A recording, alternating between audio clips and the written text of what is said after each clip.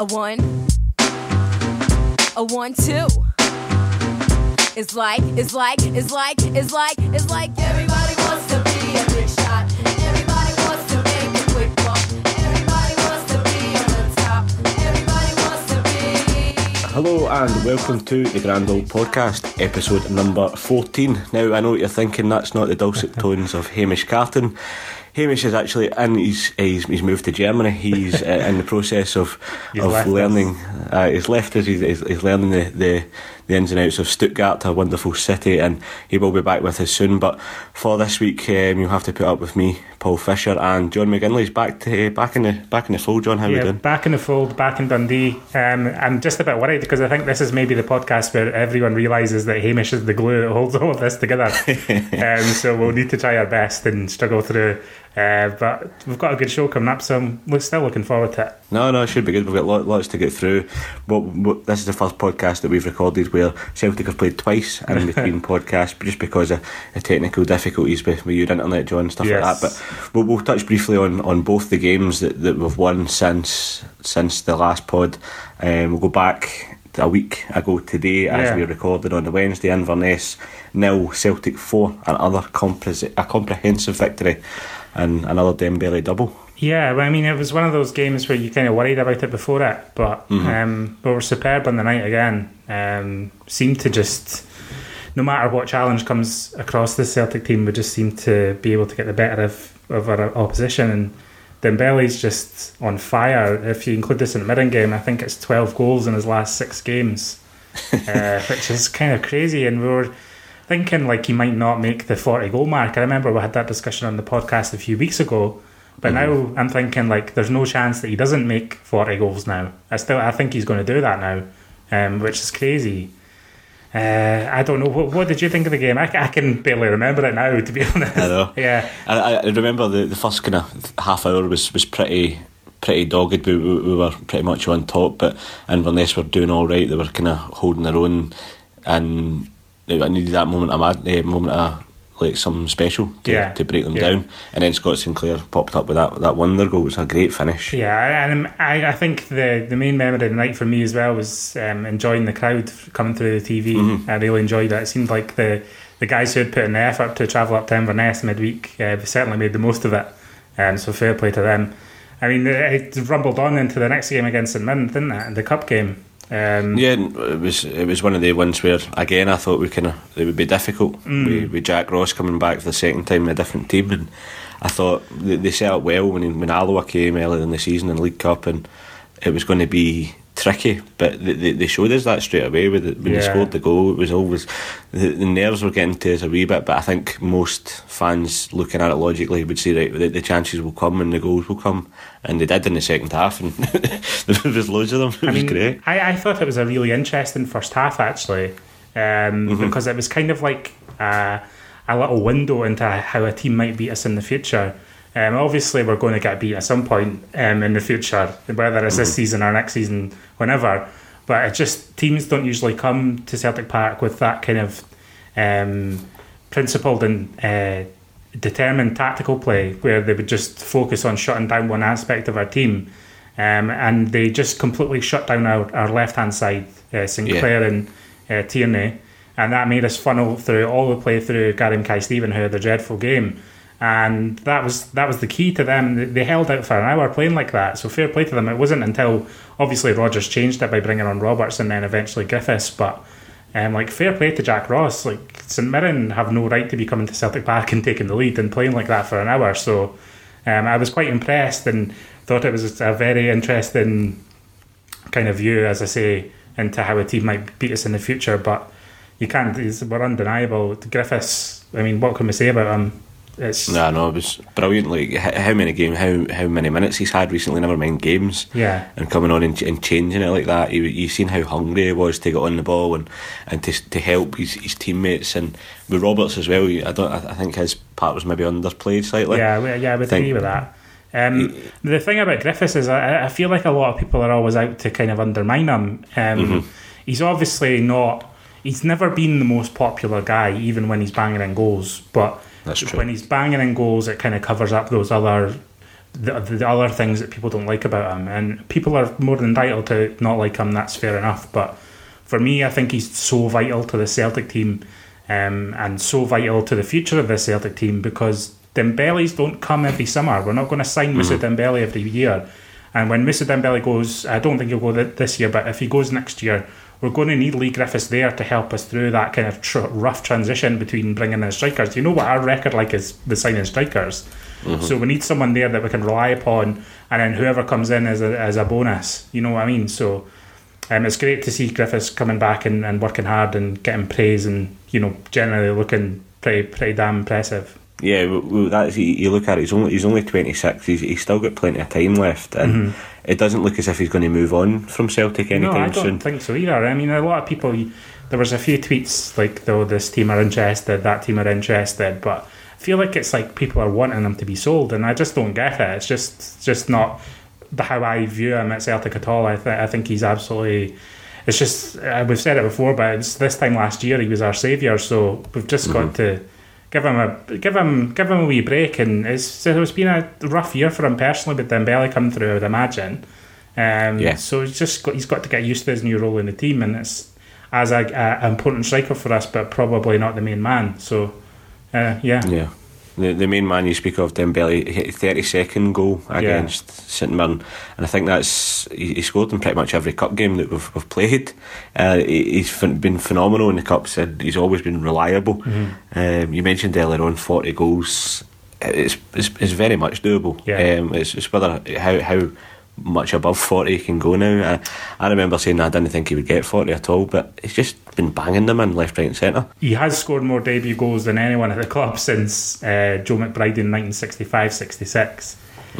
In his debut season he scored more goals, and that's quite incredible really when you think about it. I know it's, and I don't think he might get close to Joe McBride's tally, which is 43. He's already passed Scott McDonald, he's passed Brian McClair, he's passed Andy Walker, or he's level with Andy Walker, sorry, and he's level with Sammy Wilson. He's closing in on Tommy McInally, and he's on his way to having the best debut season anyone's ever seen in our lifetimes, really. I don't really know how it happened, but remember, like a couple of months ago, we were talking about how he'd gone through that rough spell of not scoring from open play, and I don't know. It's like a switch has went on in his brain, and he's just completely brought his game to a new level. It's incredible. I remember reading during the week that Griffiths has got a better goals ratio and assist ratio in the 90 minutes going back, but he's not played that many games this season, and I think it's in 14 goals he's scored now. You underestimate that as well, because I know it's less than half of the goals that Dembele have scored, but Dembele's played a lot more games than Griffiths has this term. He's taken most of the penalties as well. I think you bring that into account, but as you said, when he wasn't scoring goals, we were doubting him. And then he's just trying to jump back in, hat tricks and scoring, not just scoring one goal per game, he's scoring hat tricks and doubles all the time. And I think this, since we went into 2017, he's been pretty much unstoppable. And the teams that we're going to come up against in the next couple of months, you would think, you pretty much fancy him to score in all the games that he's going to be playing in, because the team's playing so well. And you know what I didn't expect, I think, I don't think it was that we doubted him necessarily, it's just that because he's so young, we just didn't think that you could have this kind of consistency where he's banging in doubles every game. And I'm actually surprised that he's managed to do that recently.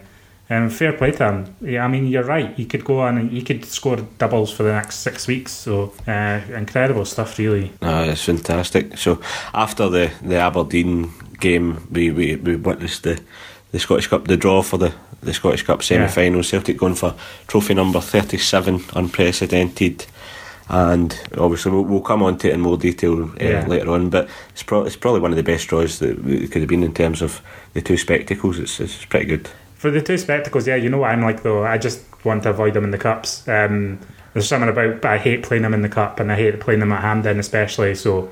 But for the wider Scottish football, it's great for the spectacle. You're spot on. It's good that we've drawn Rangers, and I mean the semi-finals. We spoke about it, but after the last round, but the semi-finals were always going to be showpiece occasions no matter who we played. Like if we played Hibs, probably a sellout, green and white Hampden. Played Aberdeen, Aberdeen hate us, so it would have been, they would have brought their allocation to Hampden probably too if they were playing us.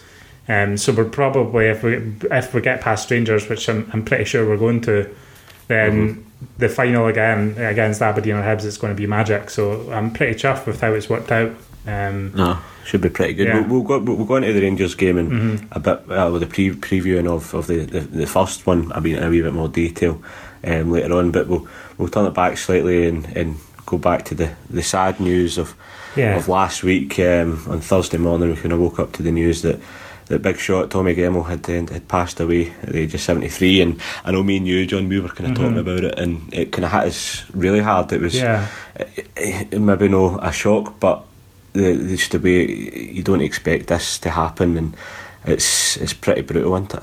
Yeah, I mean, I think us two are similar in a way, and Hamish too, to be honest, but just in the way that it does genuinely make me sad when I hear about this. And I'm not one of these people who, idolise celebrities and then when they pass get all upset about it and stuff, but what a dreadful week. I mean, I wasn't on the podcast last week when you were talking about Billy McNeil, when you and Hamish absolutely nailed the discussion on that, by the way, but what a dreadful week, a really sad week, and kind of for me just summed up that we're heading into this era now where this is going to be happening over the next few years. We're going to be saying goodbye to all our heroes and all the people we've looked up to, and that's just it's just the natural passage of time. But Tommy Gemmell was a big personality and a great player, like a revolutionary player in a way, the archetype for like the modern fullback, really.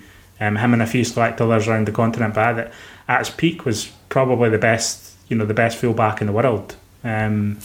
Which, when you think about, I mean, it's funny because Hamish was speaking to us earlier this week and was saying that he hadn't really watched the Lisbon final before, and he went back and watched it and he was surprised at the quality of the team. And I think in his mind he just had this split it into two different eras where football was completely different, and it was, don't get me wrong, but I think he was surprised about how good the team were when he watched that game.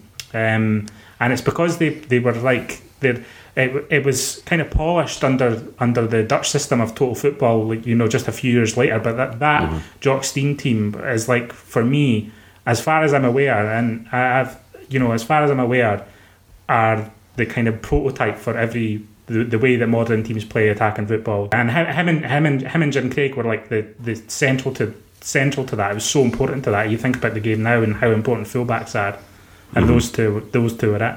Yeah, for a guy playing in defence to score in not one but two European finals, it blows my mind to think of that. Like, Celtic getting to a European final is a rare occurrence, but for him to play into and to also score into, we'll run through a wee bit of the good times with Tommy.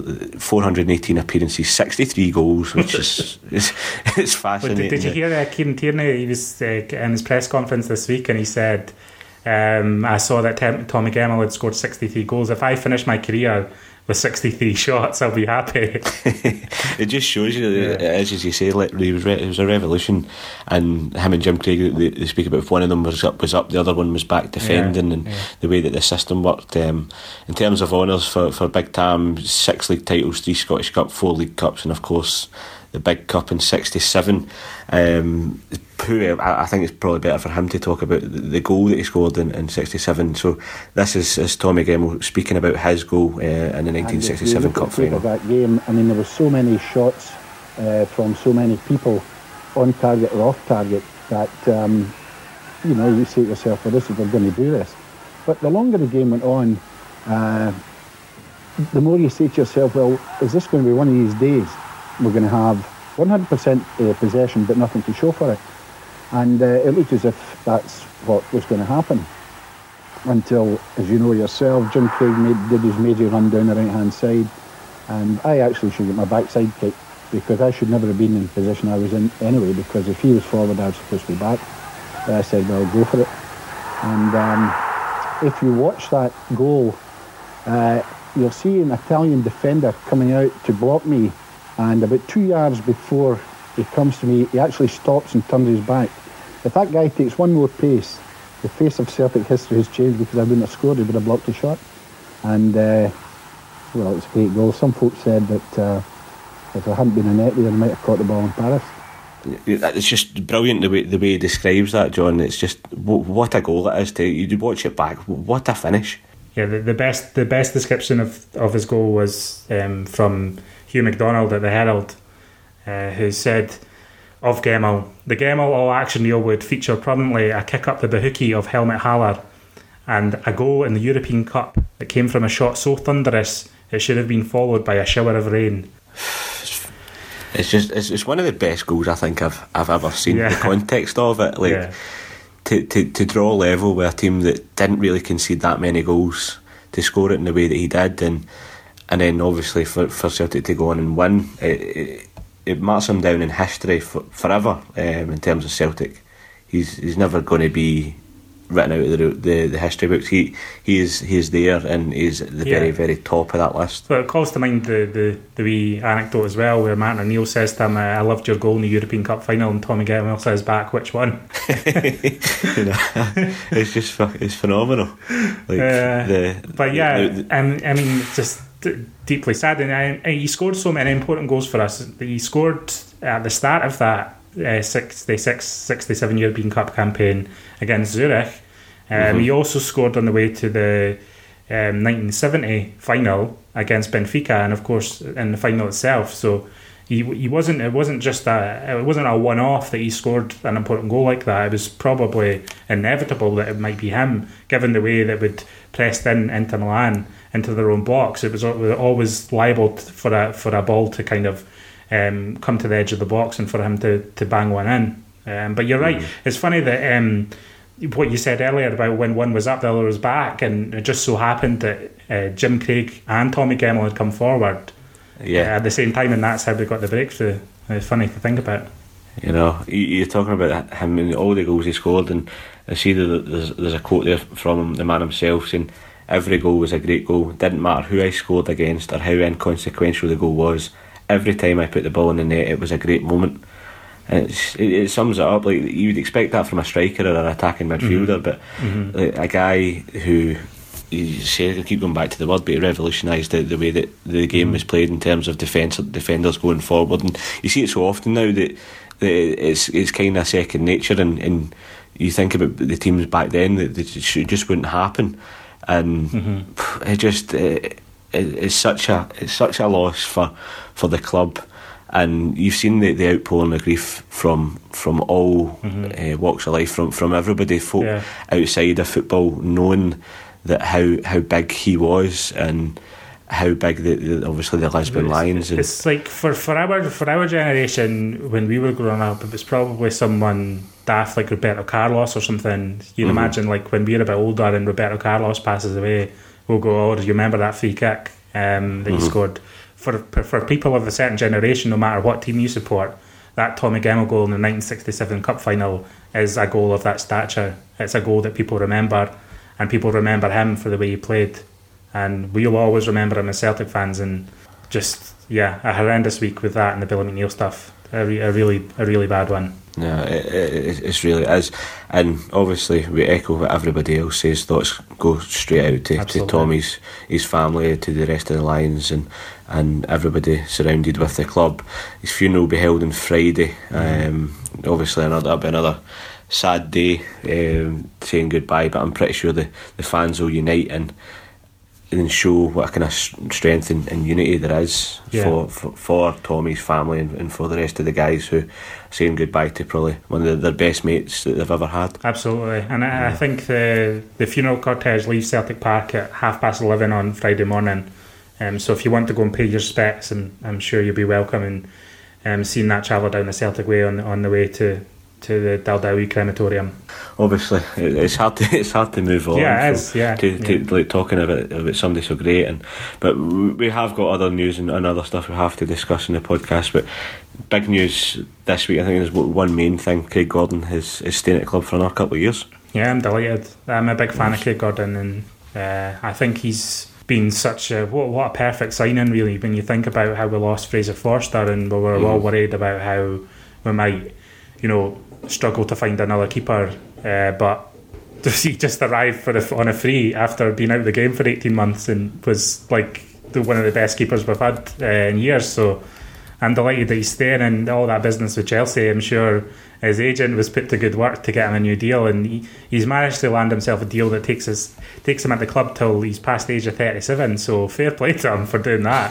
Getting that out of Peter Lawwell can't have been easy, so fair enough. It's brilliant. You read the news. I think the news broke yesterday about the contract that it was going to be signed, but he said he's going to be here until he's over 37. He's in it for the long haul. He's the number one goalkeeper that we have. There was the slight blip at the start, well, kind of earlier on in the season, kind of September time.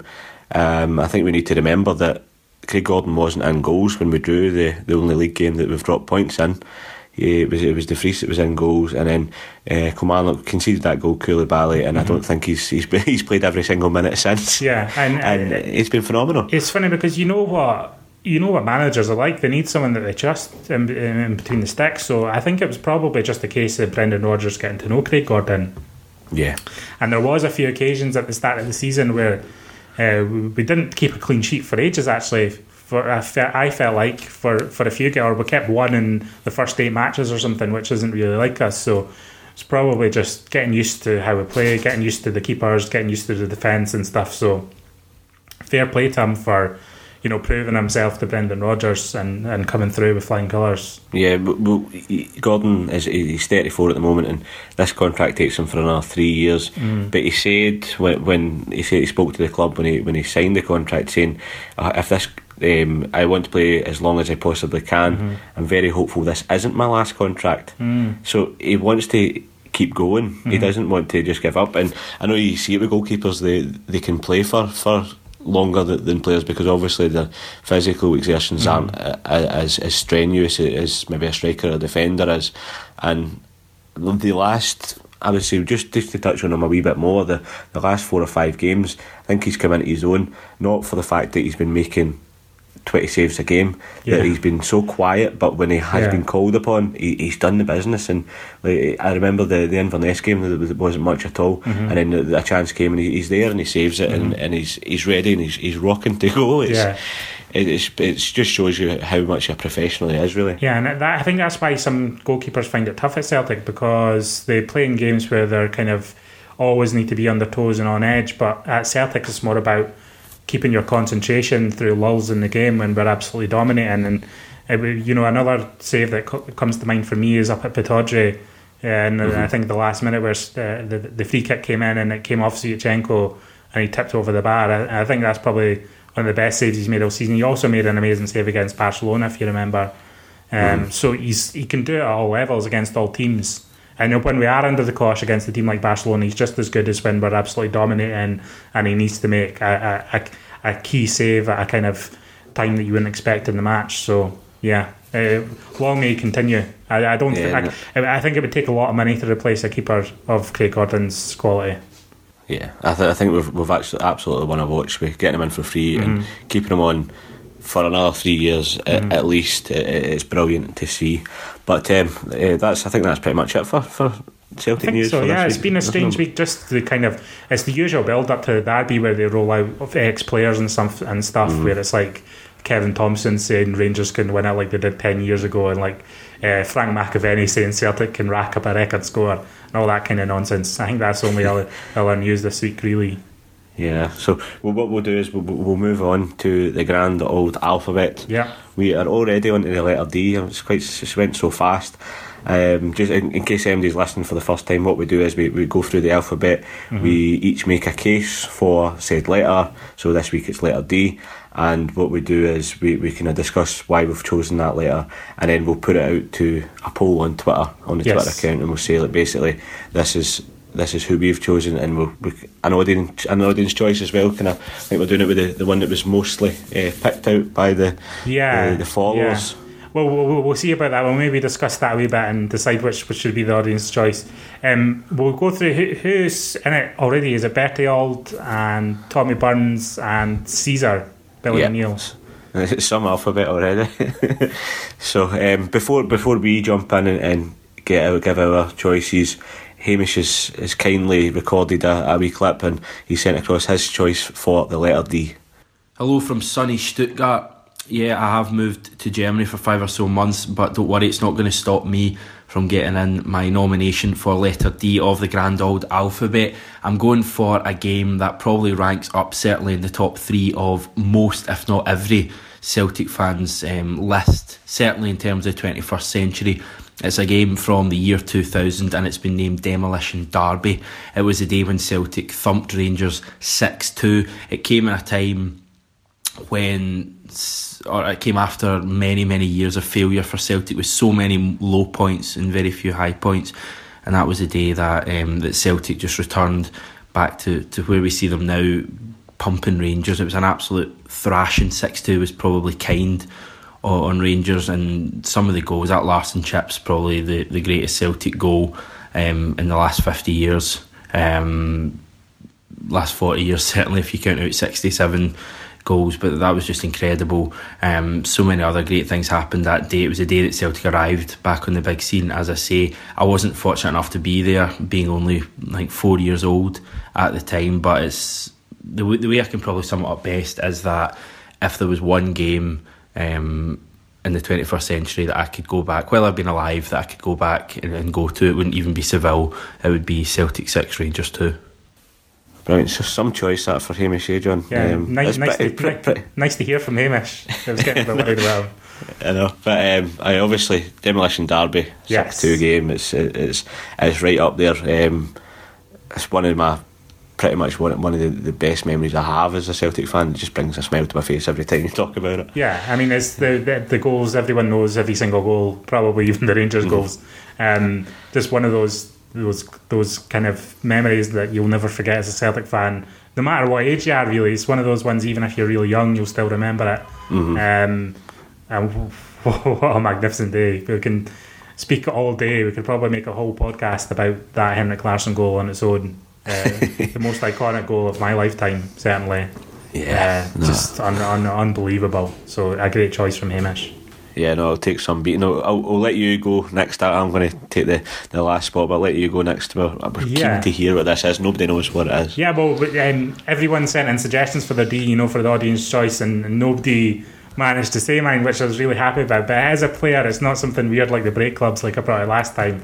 But as people maybe know from that break club stuff, I'm quite into my Celtic history, so I went way back again, way back. And the person I've chosen is Dan Doyle, who was one of Celtic's first captains at the club, and probably our first kind of controversial player that we ever had at the club. He was part of the first Celtic team to win the Scottish League. He's part of the first Celtic team to win the Scottish Cup, and he had one of the most remarkable storied careers that you'll ever hear. Sadly, actually, before he joined Celtic, he was actually involved in an incident where he had a collision with another player when he was playing against Grimsby Town, and he playing for Everton at the time, and collided with the player, and sadly the player died. So he had that kind of ring around his neck for the rest of his career. But he wasn't found to be of blame for it or anything. But as you can imagine, it probably weighed heavily on him. But he's actually a cheeky character as well. When he was at Everton, he actually one summer was getting paid by Everton, was getting paid by Celtic, and he was also getting paid by, I think it was Bolton as well. He signed contracts with all three, took a wage for them from all summer without all the other clubs knowing about it.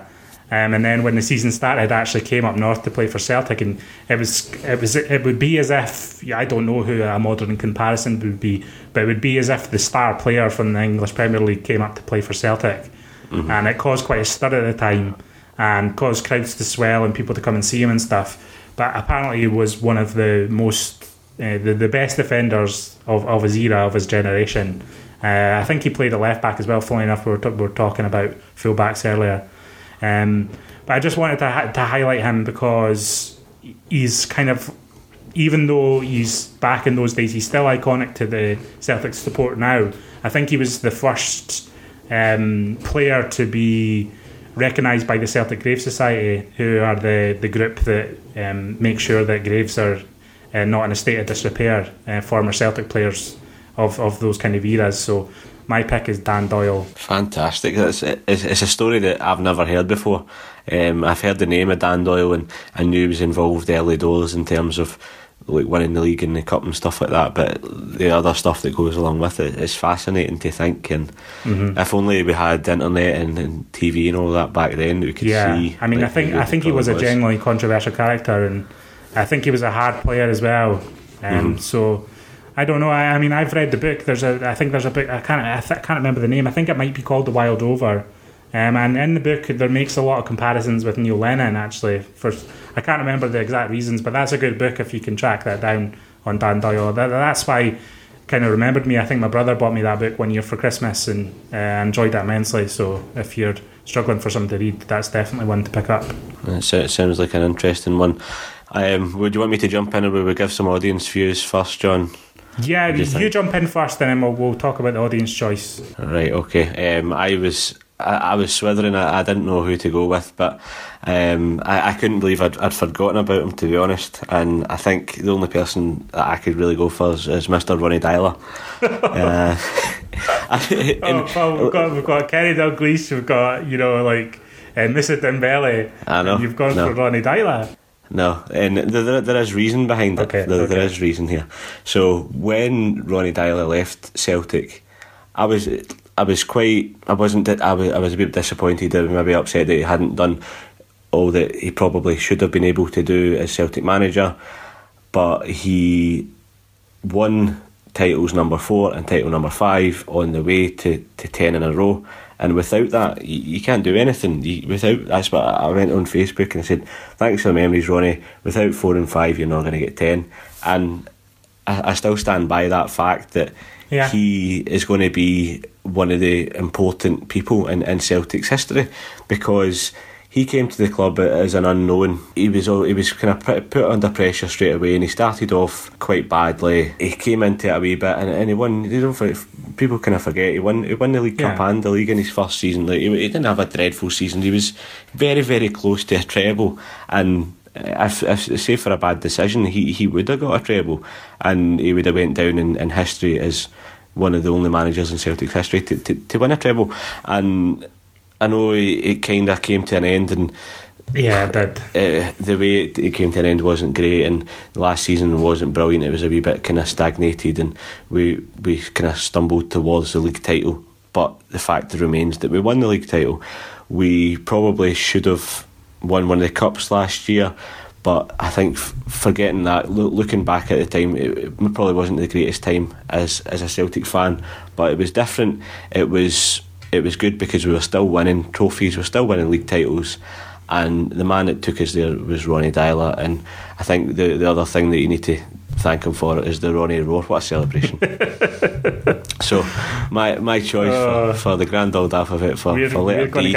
We're going to get peddlers for that. See when our poll comes up and it's the Demolition Derby 6-2, it's Dan Doyle, it's Ronny Deila, and there's no Kenny Dalglish, there's no anyone else. Fair enough. There's loads of other people you could have went for. You did mention a couple of them, and a lot of them get fired in on Twitter. There was a huge amount to choose from, wasn't there? Yeah, but so we had loads of suggestions. We had Johnny Doyle, of course, kind of another iconic figure in Celtic's history. Someone suggested Diddy teams. That was Chris Henderson, in recognition of our upcoming fixture. I don't know how you feel about that. We also had Moussa Dembele as well. We had a suggestion for that. Someone else had suggested the Demolition Derby 6-2, which Hamish kindly offered to. We've obviously had Kenny Dalglish. We had Dukla Prague, who we beat on the way to the 67 final. Jimmy Delaney. We had Di Canio. Paolo Di Canio. We had Jakinowski. A few people mentioned him, actually. A few more mentions for Dukla Prague. Deadline day signing memories, Dixie Deans, Donati, Douay. There was actually loads. Douay. Yeah. That was Niall McCusker sent us in Douay, and so did By the Minute Celtic. I don't know if they're trying to wind us up there, but There's also Joe Dodds, who's the highest player beginning with D, the highest amount of attendances for a player beginning with D. So there was also him. Gio, the photographer, sent us in Dynamo Moscow for that last minute Samaras winner. Typically he'd pick a Samaras game. So I'm not sure what we're going to choose for the audience choices. I think a lot of people initially, for some reason, it was going to be Drakanowski. A lot of people picked him mainly because they remember that game against Partizan where he scored 4 goals and Celtic still went out of Europe. And I think he was kind of like a cult figure at the time, because I think he was one of those, before our time, but he was one of those players that had a massive amounts of ability, but had that kind of perhaps less than focused determination, shall we say. So we've got a lot of mentions for Moussa Dembele too. Do any of these stick out to you immediately? I think the two that stand out for me, the one I was going to pick was Dixie Deans. I think that stands out hugely. Kenny Dalglish obviously is before my time. Again, it's just, as we maybe need to get a guy in his 60s onto this podcast to give us the reason dead. I think there's so many. I don't know. I just think for me, I think Dembele's just too soon. Yeah. I think it's just nearly 3/4 of a season isn't long enough to get inclusion into the short list. I think it is too early, and there's a lot of chat about how he's taken his place in Celtic history and stuff already. And it's too early. For all that for me. I would personally, from a personal standpoint, I would maybe pick Paolo Di Canio, because he was like formative to me enjoying Celtic when I was that age where it's make or break whether you're going to like football or not. And certainly that season that he had was amazing, and one that I remember very fondly, but obviously not the most savoury characters off the field, so I'm not sure how people would feel about that. And then obviously you've got Kenny Dalglish. His quality and his impact on Celtic's undeniable. Arguably more famous for his time at Liverpool, though. That's the kind of thought that crossed my mind straight away. That he, although he is a Celtic legend and he did a hell of a lot when he was here, that he kind of got overshadowed when he moved away, because I don't know, maybe he just didn't win. I know he won a lot when he was here, but it just seems to jump out that I don't know. It seems to be he's more of a Liverpool legend than he is a Celtic one, which is bizarre because he's a complete Celtic legend. Yeah, I know. But I mean, people swear that he's the best player that they ever saw in the hoops, though, as well. So you've got to remember that. People of a certain age, even people who saw the team immediately before the one that he was a big part of, the kind of the first generation of Jock Stein's team, even people who saw that team swear that Dalglish was the best player that they saw play in the hoops. So do you think his time his 4 months in charge is kind of tainted? Well, he won the League Cup, didn't he? So I know. But you know, I also have to consider, maybe better make people aware, we can only have 4 choices here because we do a poll on Twitter, and Twitter only allows you 4 choices. So we've got Hamish's The Demolition Derby, we've got yours, which is Ronnie Dyler, and we've got mine, which is Dan Doyle. So we've got to pick one of these from the ones that we mentioned. I quite like Dukla Prague. I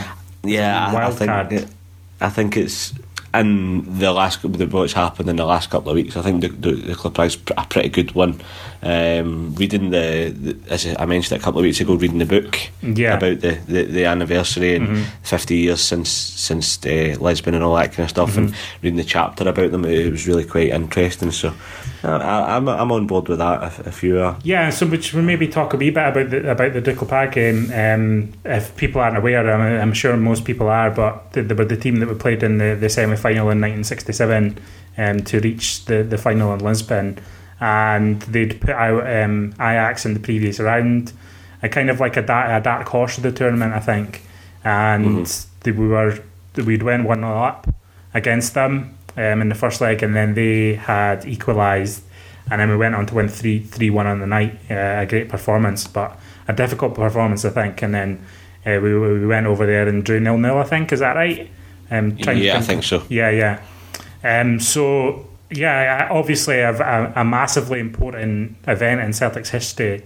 And if you recall, most people listening to this probably don't remember that, but they'll remember the Boa Vista game and how iconic a moment that is in Celtic's modern history of winning in a semi-final to reach a final. So you can imagine what that was like in 1967 to go on the way to a final, beating them 3-1 at home, but knowing that we're probably going to make it and we're going to make Lisbon. And don't forget, there was actually our third semi-final in the previous 5 years. I think we'd reached the semi-final of the Cup Winners' Cup in 1964 and 1966. So we're kind of there and thereabouts in Europe. But this tie against Dukla Prague brought us to the next level. So perhaps if we'd been beaten by Dukla Prague, the years of success wouldn't be as great under Jock Stein as they turned out to be. Yeah, I think it shows the win at home was pretty much like it showed the kind of the strength that the team had, and how they could defend, even though because obviously going with a 3-1 lead, it was big. And I remember reading in the book that they quite liked playing the games at home first, because they knew they could do the business and then they could go over, and they knew exactly what they had to do when they were playing in a different game. And it was interesting because I think they were expected to win in a way, but there were obviously going to be an apprehension that that these unknowns, and from that kind of time the Eastern European teams were always kind of unknown quantities, but they knew that there was real talent there. So that this team, there were no mugs. Like there was no doubt about the quality to get to that stage in the European competition. But for getting a 3-1 win, I think the tie was over once the third goal had went in, and it was Jimmy Johnson. It was one of the only goals he scored on the road to Lisbon, getting the goal in the semi-final, and the fact that obviously going on to win it makes it even better. But I think it's a really. It's one of the games that I've seen the highlights for the game, but I've never seen the full 90 minutes of the 3-1. But I remember watching it, and the way that the goals went in, you could see the fans. I know the picture's not great and all that kind of stuff, but it's like 60,000-70,000 there, and the sheer jubilation. And they know that they're pretty much guaranteed a European final. It was phenomenal scenes. Like you said, they had the very tricky return leg away, in front of a much lesser crowd. I think it was bitterly cold the night that they played as well, and it even snowed at one point. I think that's right, and I think that we actually played with a defensive formation. Kind of, it's funny we mentioned the Lisbon Lions are known for their attacking setup, and they're primarily because of that Inter Milan final, but because they had such flair in the team. But as you say, we went and showed the steely determination to grind out a result. Kind of just proves that they weren't just a team who played attacking football. They were a team of winners who knew how to win and get through ties, and ultimately that's the most important thing. Yeah, no, definitely, and it shows that the team were they were brilliant as one, as a unit. They knew how to win, they knew how to score, but they knew how to defend as well. And could you imagine in 1967? You imagine obviously time without the internet and stuff. It sounds like we're being a bit patronising today, but could you imagine the Celtic team winning, and then you're not really sure if they'd made it to the European Cup final until a few hours later after the final whistle? Quite extraordinary, really. Just by the time the word gets out around the population. That they were probably, everyone was waiting to see whether Celtic had made it to Lisbon, and of course they had. So we'll go with Dukla Prague. I think so, honourable mentions for Kenny Dalglish, for Moussa Dembele, for Doué, for Jakanowski, loads for D. If there's somebody obvious, I don't think there is somebody obvious, but if there is somebody obvious we missed out, shout at us on Twitter and let us know about it. We'll get people shouting us anyway. We're too young for a lot of people, I think, and they get frustrated that we don't name their heroes from their childhood. So, but yeah, Dukla Prague, I'm pretty sure Ronnie Dyla's going to win this poll, maybe ironically, but we'll see. We will see. Before we go on to talk about more stuff on the site, we'll look forward to the weekend, to Sunday's game in the league, and Rangers coming to Celtic Park for the second time this season. Last time out was 5-1. Same again? Same again, probably, yeah. You know what I'm like with these games. I'm one of those... I'm terrible. And it's not that I fear them, it's just that the stakes are so high for me because I get so emotionally invested in these matches that I just get so anxious about it. I think it's my natural character. I'm quite an anxious person, so I definitely think we'll win. Like, my head thinks we'll definitely win, and so does my heart, to be honest. Yeah. So, I went into the game in Hogmanay. Like, it was probably the least nervous I've ever been playing against our Rangers team, and I just, because I think I've watched them 3 times. No, we've watched them against us, and I've watched them twice out with us, and they're not a good side. No, they're not. They've not got a star in them. They've not got a Dembele. They've not got a Griffiths. They've not got a Scott Brown in the middle of the park. They've not got a Craig Gordon in goals. They haven't got a Kieran Tierney in the left flank. They just don't have anything that scares me. And it's sad in the sense that there's no that raw emotion. I'm sure that when I go on Sunday, I'll be pretty excited for the game. But it's changed, the derby. Obviously the last 4 or 5 years it's changed, but I think we had quite a heated discussion, shall we say, in our group chat earlier in the week between, and it's a shame Hamish isn't here. We'll probably talk about this when Hamish is on the podcast in the next few weeks once he gets settled in to German life. But we're talking about how I don't feel the same way about the derby anymore than I used to before everything happened with the liquidation and the death of Rangers. And I genuinely don't, and I don't say that to be, I'm not one of these people who are constantly talking about Sevco, etc., etc.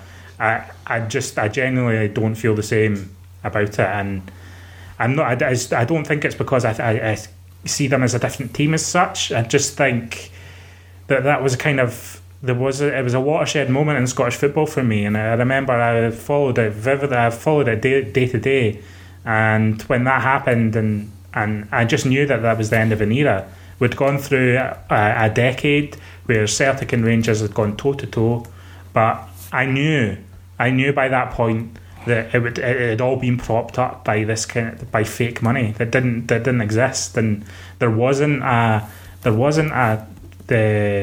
the two teams were never equal, and I think that's something that people maybe talk about a lot now, but they kind of weren't at the time, and the two teams weren't equal because one team had money and one team didn't. And I know we don't like to labour on about the finances of teams and stuff on this podcast and on the site, and that's just a general outlook on things, but for me that's how I feel about it. So I know that it's not, I know that they can't compete with us, and it's kind of taken the shine off of it for me a little bit. I've never been one into the bigotry of it all and stuff. Like, I love getting up them because I hate them, but I say that. But for me, it's just, there's something about it that doesn't feel the same, and I don't know. Hamish was saying that he feels as strongly about it as he ever did, and that's just not. I don't want to say too much because I don't want to argue his case for him, but that's how I feel about it. Yeah, just to touch on it briefly, the way that I described it was that when we used to play them, you used to get really excited and you used to be really nervous about it, and now we have that sense of inevitability, and the biggest thing about it is that if we lose, that we could lose, and they would go on and on and on and on about it. Yeah. If we win now, I've got mates that support Rangers, and it'll maybe be 1 or 2 texts, or I'll see them, or it'll be a phone call just to bind them up, and then that'll be it. Like, that's it. When 10 years ago, it used to be days on end, like constantly ribbing them and saying, "Oh, remember that goal?" and "Oh, what happened to you?" Blah blah blah. And it's just not there anymore for me. Anyway, it's not there anymore. But I think that this game is going to be another Celtic win. I don't see us losing, because even under Warburton, Rangers, they weren't great, but they were better than they have been in the last few games under Murty, and it doesn't look like they're going to have a manager by the time the game comes around. How badly are we going to beat them, John? Will we score 5 again? I think it's possible. I really do. I think we can.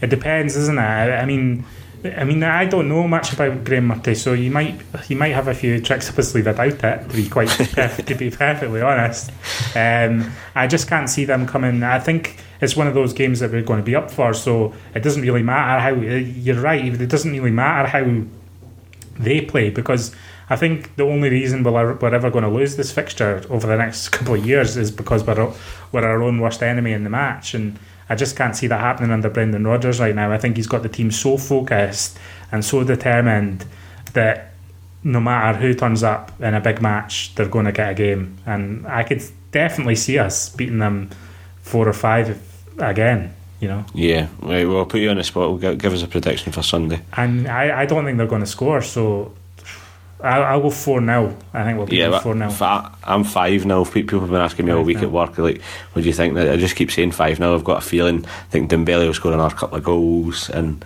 it'll be as pretty routine as it goes. I think we need to look up, but I think 5-0 would be the biggest victory since 7-1. Yeah, I think. It sounds about right. Aye. You mentioned earlier on McAvenny saying that it could be the first time that 8 goals have been scored in I don't know about that. But then I was thinking about that. We beat Hamilton 8-1, and we beat Motherwell 7-0, and if we're in the mood for it, there's I wouldn't bet against it, to be honest. It seems more absurd to me that they would win rather than we would rack up a scoreline like that, I think. No, it's a fair point, because you look at the teams, Celtic and Rangers. The Rangers don't score goals, and Celtic don't concede that many. Like this season so far, we're on 73 scored, they're on 37. So it's pretty much half of what we have, and we've only conceded 16 and they've conceded 32, so it's exactly double. So you look at it like that, we're guaranteed to score a couple of goals more than they are. If they score none, we're going to score at least 2 or 3. Yeah, and I generally don't think they'll score. I mean, Joe Garner I don't know if you saw any of that Hamilton game, but basically the Rangers weren't any better than they have been. I'm not saying that, I'm saying that purely logically without my green tinted specs on. They beat Hamilton 6-0, but they weren't any better. Hamilton were dreadful. They just totally threw in the towel, and they made like 5 horrendous defensive mistakes that just basically gifted goals to Rangers. So I'm not seeing that kind of result as any sign that they're going to come into the game and do anything. Like, who have they got that's going to score against us? Martin Waghorn scores penalties. Joe Garner's rubbish. So he's suspended, I think, as well. Yeah, he is. Yeah, you're right. So Joe Garner can't. So no, you're right. And Kiernan suspended as well, and I know the Rangers fans give him a lot of stick for not being a great centre half, but who have they got? I honestly couldn't tell you who they've got coming in to replace him. Well, that's how they've got Danny kind of Wilson, situation they're in. Philip Senderos is still kicking about. Yeah, that would be good. You can't play him again. They're really poor. Aye, so we'll hopefully we'll be back with you after the game, and we'll be talking about another comprehensive victory, and the fact that the matter would probably be that Celtic are 1 win away from 6 in a row, which is we've been saying it for weeks, but it's actually coming true, and it's going to happen very soon. Yeah. But we'll move on to the site, John. Yes. What have we been got? What's been happening? What's been happening? Well, I'll firstly just preview one of the articles that's going on the site, probably by the time people hear this, depending on how quickly we get the edit of the podcast together. But there's one by Graham, who's written for the site before, and he's got something about what we're talking about how much the derby means to people now, and whether the derby died with Rangers really. So he discusses that and discusses whether it still means as much to him as well. And we also had another article from Chris Henderson, and he wrote an article just as a kind of reflection on some of the chatter that had been around a couple of weeks ago, with some of the unsavoury elements of other supports, and how he puts the Celtic support on a pedestal. I think he's quite right to. I actually agree with the vast majority of his article, and it's just about about how the Celtic support usually rise above that kind of chat. That's called better. And yeah, he's got a humour to his writing that I enjoy. So if you want to go and have a look at that, go on the site and read that. Superb. No, I think that's about having my usual Sunday shoot on the site as well this week. I'm just kind of waxing lyrical about how we're going to win the treble, and I think John's got the delete button just in case we're losing the semi-final and final, just to get rid of that so we don't get dogs abuse from other fans. We're going to be hiding from this Ronnie Ryla thing anyway, so I know I'll be going into to Twitter hiding just after the podcast is released. But I think for episode 14, I think we've managed all right without Hamish. Yeah, I hope so. I've done it right. Yeah. We've managed to hold it together. As usual, thank you very much to everyone who's listened, who's interacted with the Twitter account, who passed 7,000 followers last week, John, didn't it? I think so. Yeah. But it's going pretty good. It's going pretty good. Excellent. As usual, if you want to get in touch, you want to give us a shout about a theme that you want to hear about us talking on the podcast, you want to leave comments or whatever, you can get in touch, and the email address is podcast@agrandoldteam.com. As I said, Twitter, at Fritz a Grand Old. Same with Facebook, which I've been neglecting. I'll need to get back onto that. If you enjoy the show, if you enjoy listening to us, you can give us a wee rating and review on iTunes. It's just, as we say every week, it helps get the word out there to Celtic fans talking about Celtic, to talking the club up, and talking about the issues that the fans really care about. John, thank you very much for joining me. It's been a pleasure. Cheers, Paul. Hopefully you've enjoyed yourself, and we should be back to normal for episode 15 with Hamish Carton. Thank you very much for listening, and hail hail. A 1, a 1, 2. It's like every